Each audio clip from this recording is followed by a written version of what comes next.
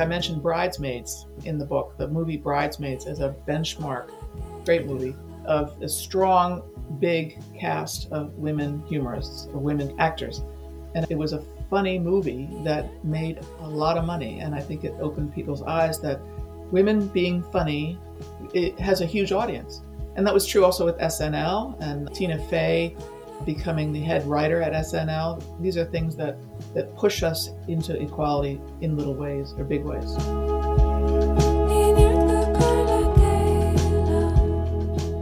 That was Liza Donnelly, the New Yorker cartoonist we spoke with around this time last year.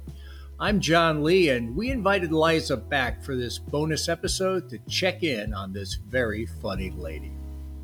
Today's episode of Irish Stew is sponsored by Ogham Art, where you can find original prints, jewelry, home decor, and custom gifts featuring Ogham, the first written form of the Irish language. Visit oghamart.com, and that's OGHAMART.com, and listeners can save 20% at oghamart.com using coupon code Irish Stew. That's OGHAMART.com. Well, welcome back to an Irish Stew check-in as we're going back to talk to some of our previous guests in this bonus episode. And I get to talk to Liza Donnelly, who was a guest about a year ago, Liza, correct? We'll get into your history, but I just want to know, how much has your life changed since you've been on Irish Stew? Oh, immensely. People are knocking down my door wanting to talk to me and draw things. No. It was great. I love talking to you guys. And I love being connected to the Irish community. You know, I've lived in this area for most of my life. It's only recently that I've gotten into the Irish network in New York.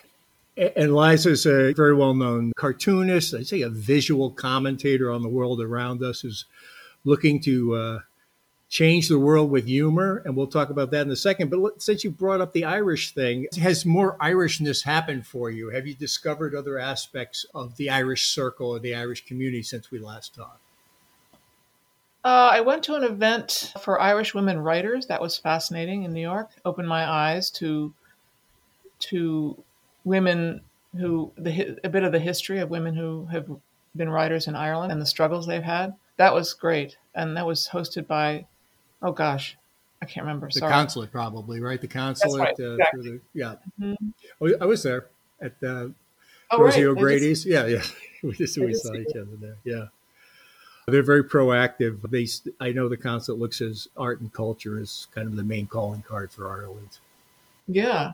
Well, Ireland has such a history of great poetry, at least, and writing. So. And in the episode that just aired a few days ago, our guest was Ambassador Dan Mulhall, who recently wrote a reader's guide to Ulysses. So you see somebody who's a very prominent in the diplomatic corps also has the bandwidth and the mindset to be able to not only read Ulysses, but digest it and serve as your roadmap for when you want to try to read it. Wow. Well, I'll look for that when I get off my gumption to read it. That's probably a good place to start. Well, let's get into the book you just put out, Very Funny Ladies, the New Yorker's Women Cartoonists. You know, I'm sitting here and I'm looking at my New Yorker Encyclopedia of Cartoons 2-box set. And I think when people hear about a book on cartooning, they imagine sort of a coffee table art book. But that's not really what this is. Could you describe what your goals were? Mm-hmm.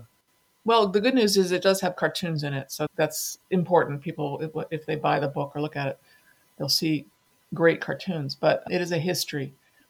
So I actually did a lot of writing for it. And it's the history of the women cartoonists from 1925 when the New Yorker was founded to 2021. And I just loved researching the women from the past and talking over the pandemic. I interviewed a lot of contemporary women too. So what was surprising to me when I did the research down at the New York Public Library and the New York Archives was that there was a woman doing a cartoon in the first issue in 1925. That was a surprise to me. So I knew there were some women back in the 20s and 30s, but I just sort of vaguely knew their names. But I just loved researching and finding more of them and learning about their lives and how they got into it, and then finding out there were no women in the middle of the last century, and then more of us now than ever before at the New Yorker. So Well, what happened there? You seem to touch on a kind of an idea of the 20s being a period of opening for women, and then it seems to have shut down, at least in the example of the cartoonists. yeah, there were maybe 8 to 10 women drawing cartoons for the magazine in the 20s and 30s. It was a very popular humor magazine. And the founders were Harold Ross and Jane Grant, who they happened to be married, but Jane was a real feminist of her time. I think there was a feeling of freedom among women in the 20s because they just got the vote in 1920. And particularly in the urban areas, women, my guess is, I'm not an expert on that time period, but my understanding is that there was a feeling of openness, that we could do anything we want. And we know that's not true, but many women felt that way. And they were coming out and getting jobs, and some of them were artists. So then in the middle of the last century, after the war and Depression and the McCarthy era, there was a lot of conservatism in the country towards domestic issues. So women were back in the homes, expected to raise children and do nothing much more than that, or cook. So I think there were fewer women in that and there were none in the 1960s in the New Yorker drawing cartoons.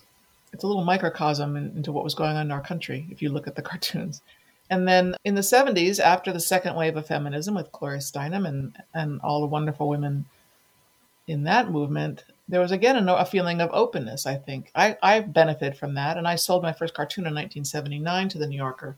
And I know that I felt at the time I didn't want to be a woman cartoonist. I just wanted to be a cartoonist. And the fact that I thought that I could, I think, is a reflection of the times and my parents too, making me feel emboldened. And I'm a privileged white person too, and that certainly is part of it.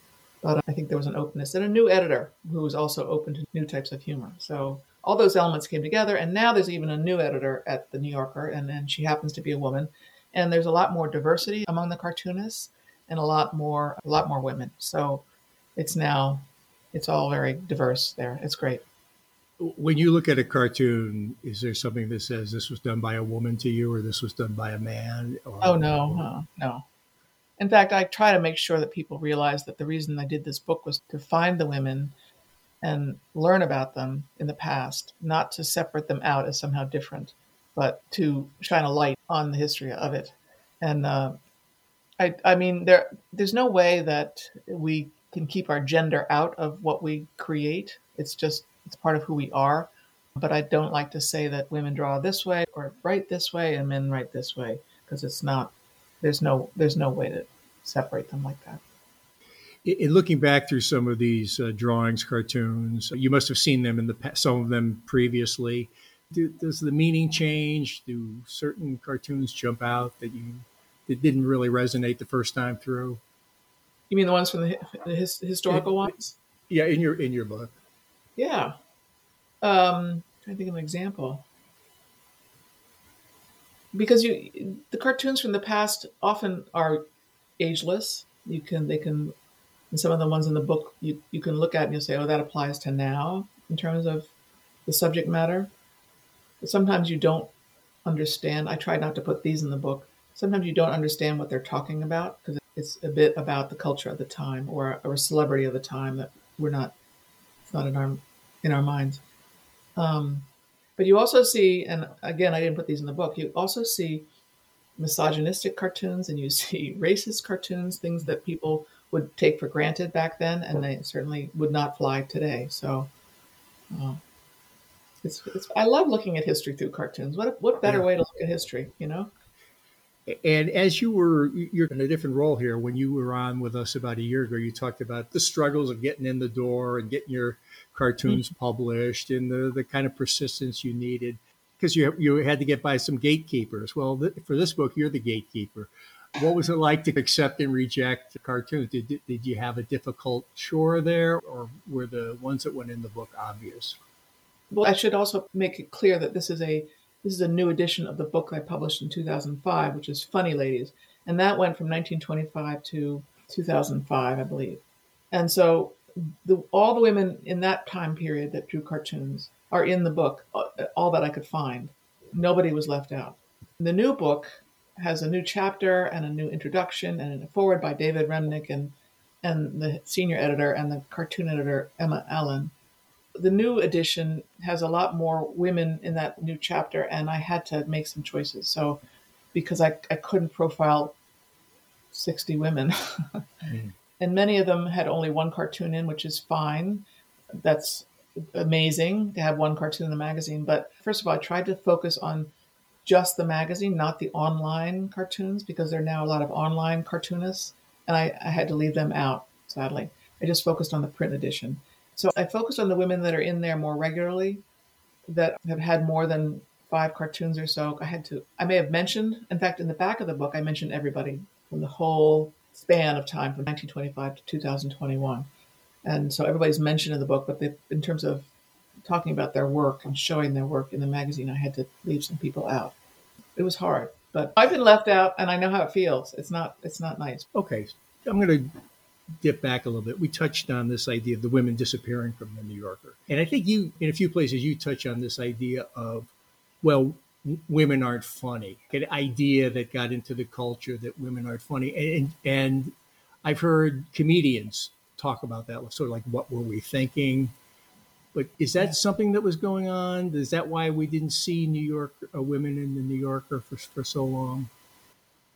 The New Yorker didn't say, I don't think the New Yorker said we're not letting women in. I don't think it ever did that. I can be pretty sure that nobody said that. But the culture, there was a new cartoon editor at the time, and he came in, 1949, I think, or 39, no, 39. And his taste was such that he didn't publish many women in his time. And he's died before I started, so I'd never talked to him, and nobody that I talked to was able to give me a sense that he had a thing against women humorists. I just think the culture, we all have looked back on the culture in the 50s and 60s, and we saw a lot of sexist humor towards women. So there was a general feeling that bubbling up and getting stronger, that women weren't funny because they didn't laugh at the sexist jokes, and they didn't create humor much. There were obvious exceptions, famous exceptions, but that was there, and I didn't hear it when I was starting out. And I actually, when I was interviewing all the new women over the pandemic, I would ask them that question because I wanted to know, as a 30-year-old, do they ever feel that? And a few said, no, that's ancient history. I never heard that. What are you talking about? I remember not too long ago, was it 2000 or late 1990s? Early 2000s, when Christopher Hitchens wrote an article about how women aren't funny. Amazing. Mm-hmm. It's just amazing. And I think, let me just say one more thing. I'm going on and on about this. No, it's fun. It's long. Is that what I realized, and this is not a new thought, I know it's not a new thought, but that once with Lee Lorenz, who was the cartoon editor that I came in under in the 1970s, I asked him, were you looking for a women cartoonist? Because he brought in myself and Roz Chast and a bunch of other people in the 80s, women. And he said, no, I wasn't looking for a women cartoonist. I was looking for a new way to express humor. I was looking for new ways to be funny.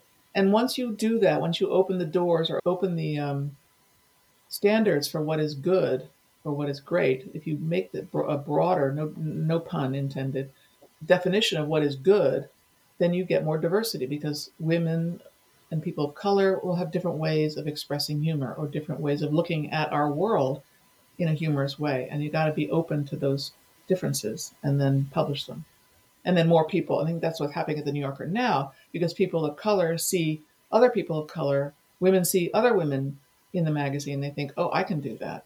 Yeah, we've been talking about your book in some fairly serious terms so far, but it is called Very Funny Ladies. I mean, were you having a great time? Was it fun for you? Oh, yeah. Oh, I keep thinking of how can I extend this? I don't want to do another book about just women, but although the other day I was thinking maybe I'll do a book about women who draw cartoons internationally, and that would be a huge undertaking. I don't know if I'm up to it. I don't want to separate women out, like I said. I just love looking into people who have been underappreciated and trying to shine a light on them. You mentioned up front that there are cartoons all throughout. Is the book a little bit like the New Yorker in terms of it's something you can kind of skim through, see the cartoons first, then go back and pick up various chapters along the way as they appeal to you? Sure. It's chronological, and you can go through it and look at the cartoons and People just have a good time looking at them and then see photographs of the women. I have little sidebars as well about what was going on in the culture at the time in other parts of the creative world. I'm not an expert on comics at all, but I do know some things, and I research some things where there'd be a sidebar about this is what was going on in the comics world, or this is what was going on. Like I mentioned, Bridesmaids in the book, the movie Bridesmaids as a benchmark in 2000. I forget when it came out. Did you see that movie? Great movie of a strong, big cast of women humorists or women actors, and it was a funny movie that made a lot of money. And I think it opened people's eyes that women being funny, it has a huge audience. And that was true also with SNL and Tina Fey becoming the head writer at SNL. These are things that push us into equality in little ways or big ways. And they're succeeding in the marketplace, and people are buying tickets. And exactly, yeah, right. Mm-hmm. Any influences you've picked up as you've immersed yourself in all these other styles and all these other drawings? Does it influence you at all? Or? What's interesting about the more recent cartoonists, younger cartoonists, talking to them and looking at their work, they're really good at what they do, and they do really good New Yorker cartoons, but sometimes they also do very personal cartoons, but often graphic narratives about their lives and what it's like. And they're much more open about talking about difficulties in sexism. And so I've learned from that. I don't necessarily put it in my cartoons, obviously, but you can't take your personal being out of your cartoons. That's what makes good New Yorker cartoons, is they're not just jokes often. The best ones are not just humor, just jokes. They often are from a cartoonist worldview, a cartoonist attitude towards culture, and they do that well, and they do it even more personally than many of us from my generation. And often they're just good to look at, but from a variety of either things that are very impressionistic. I remember some of these New Yorker cartoonists that were so incredibly detailed, like a full page cartoon. You could just spend time looking at the art there and wandering around, and all the details added up to the punchline in a way. Right. So. And that's a certain style, the details. And then there's other styles like James Thurber, which is who I grew up wanting to draw like, and I still sort of draw like him, I think. Minimal, just like his cartoons. If you don't know his work, just Google him. I'm sure you've seen it. I'm not talking to you, John, the audience. And it's like he whipped it off. And the caption is also, you feel like the person just whipped it off, just a comment and just a cartoon. But it takes a lot of work to do that. I find it interesting in looking at a cartoonist, how their style changes over the years. Mm-hmm. It's kind of fascinating. Mm-hmm. Well, Liza, we talked to you a year ago. We were coming off a pretty terrible year. I'm not sure the following year has been all that much better, but, have things opened up for you? Are you feeling in a more productive frame of mind? Are you able to get out and about a bit more? Yes, I'm getting out and I'm traveling. I've been on a plane a few times, and people are asking me to come and talk or live draw. That's really great. The pandemic, I don't know about you, but I feel lucky that I'm a freelance, stay-at-home a lot of the time cartoonist and writer, because the pandemic was pretty creative for me. Being stuck in the studio was not a bad thing, because I tend to like to go places, and it's another kind of creativity when you go places. It's nice to have a balance of both. And one other thing I wanted to ask you, Liza, is you're active in a lot of different channels. I find you on Medium and Substack. You're really exploring the digital media world. Where should people definitely find you? Which types of channels have been most effective for you? I love social media and I love technology. So I do, like, you're right, I do try to, like, don't you? I try to, if something's new, it's like a shiny penny for me. It's like, oh, how do you do that? Right. Well, I have a website. It's my name. And I have Medium. If you know that blog platform, you can go there and find my work there and my writing. I've written for the New York Times, the Washington Post, and the New Yorker also has my work and my writing. And then I just started a newsletter. Medium has often been my political cartoons as well. I like the idea of a newsletter because it's more informal, and it's called Seeing Things. And I do it maybe 2-3 times a week, just a little missive about what I find interesting in the world or what we're talking about in the cultures, and some drawing, some video, whatever, just trying it all. So yeah. And I love Twitter and Instagram. All can be found using my full name. Right. We're on Twitter all the time, so we keep I seeing know you. You're really good at that. I appreciate your attention to my tweets. So thank you. Absolutely. Well, speaking of attention, I promised this would be a short take. Let's get into what we call the Seamus plug. You've done it before. You've got a great new book out, Very Funny Ladies, The New Yorker's Women Cartoonists. Plug away. Well, you can get it on Amazon. You can get it at your indie bookstore. Although I don't think they're quite in the stores yet because of COVID. It was supposed to come out last fall. And you can also order a personalized signed copy via my local independent bookstore, Oblong, Oblong. And they have a page for authors personalizing books. So find me there, oblongbooks.com. And I signed a whole bunch the other day. I'll keep signing them as long as people keep ordering them, and I'll do a little drawing in the book for you. Okay, I'm definitely gonna order mine through Oblong. Great to get it any way you can, but that sounds like the best way to get it. I did see the pictures. Any writer's cramp? You had stacks and stacks of books in front of you. You do get a little sloppy after the 40th book, but it's such a joy to do. It's like I love, because many of the books that come in and you see that it was from somebody you went to high school with, and that's great. Well, Liza, I want to just mention one other thing as we wrap here with the Seamus plug. The Seamus plug has become the imaginary fourth member of our Irish Stew crew. There's me, there's Martin, there's our producer, Bill Schultz. But what does this Seamus plug actually look like? So we have started a contest with our listeners to tell us what Seamus plug looks like. And we're offering $500 for a drawing, painting, cartoon, or collage that best describes this shadowy character, Seamus plug. We're going to have details up at our website, irishstewpodcast.com. So that's our Seamus plug. Mm-hmm. And Liza, the applications are open. Even past guests can join in.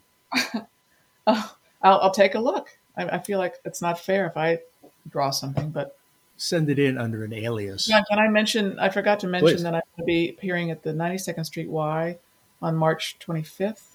Perfect. With 2 other cartoonists, Roz Chast and Amy Wong, and Politics and Prose in Washington. I can't remember the date of that, but yeah, I'm trying to do as much as I can to tell people about these women. That's great. Liza, thanks so much for joining us a second time. We really appreciate it. Thank you, John. Have a great day. We started out the conversation talking about Liza Donnelly's ongoing forays into Irishness. Well, she checked off one item from her bucket list a few days ago when she strode up Fifth Avenue with the Irish Business Organization of New York, her first time marching in the St. Patrick's Day Parade, and I followed her every step of the way. We highly recommend Liza's new book, Very Funny Ladies, The New Yorker's Greatest Women Cartoonists and Their Cartoons, and in getting your signed copy through Oblong Books. Well, folks, that's going to do it for Irish Stew for a few weeks. We're going to be taking a brief hiatus, giving you time to catch up on any of the episodes you missed. In the meantime, we'll be adding some fresh ingredients to Irish Stew, bring it back to a boil in May when we welcome you back for Season 4. Irish Stew is produced by John Lee, Martin Nutty, and Bill Schultz. Editing, mixing, and mastering by Bill Schultz. Music on Irish Stew was composed and performed by Rosa Nutty, with Donald Bowens on drums, Cathal O'Riordan on bass and synthesizer. For more on Rosa Nutty's music, please visit rosanutty.com.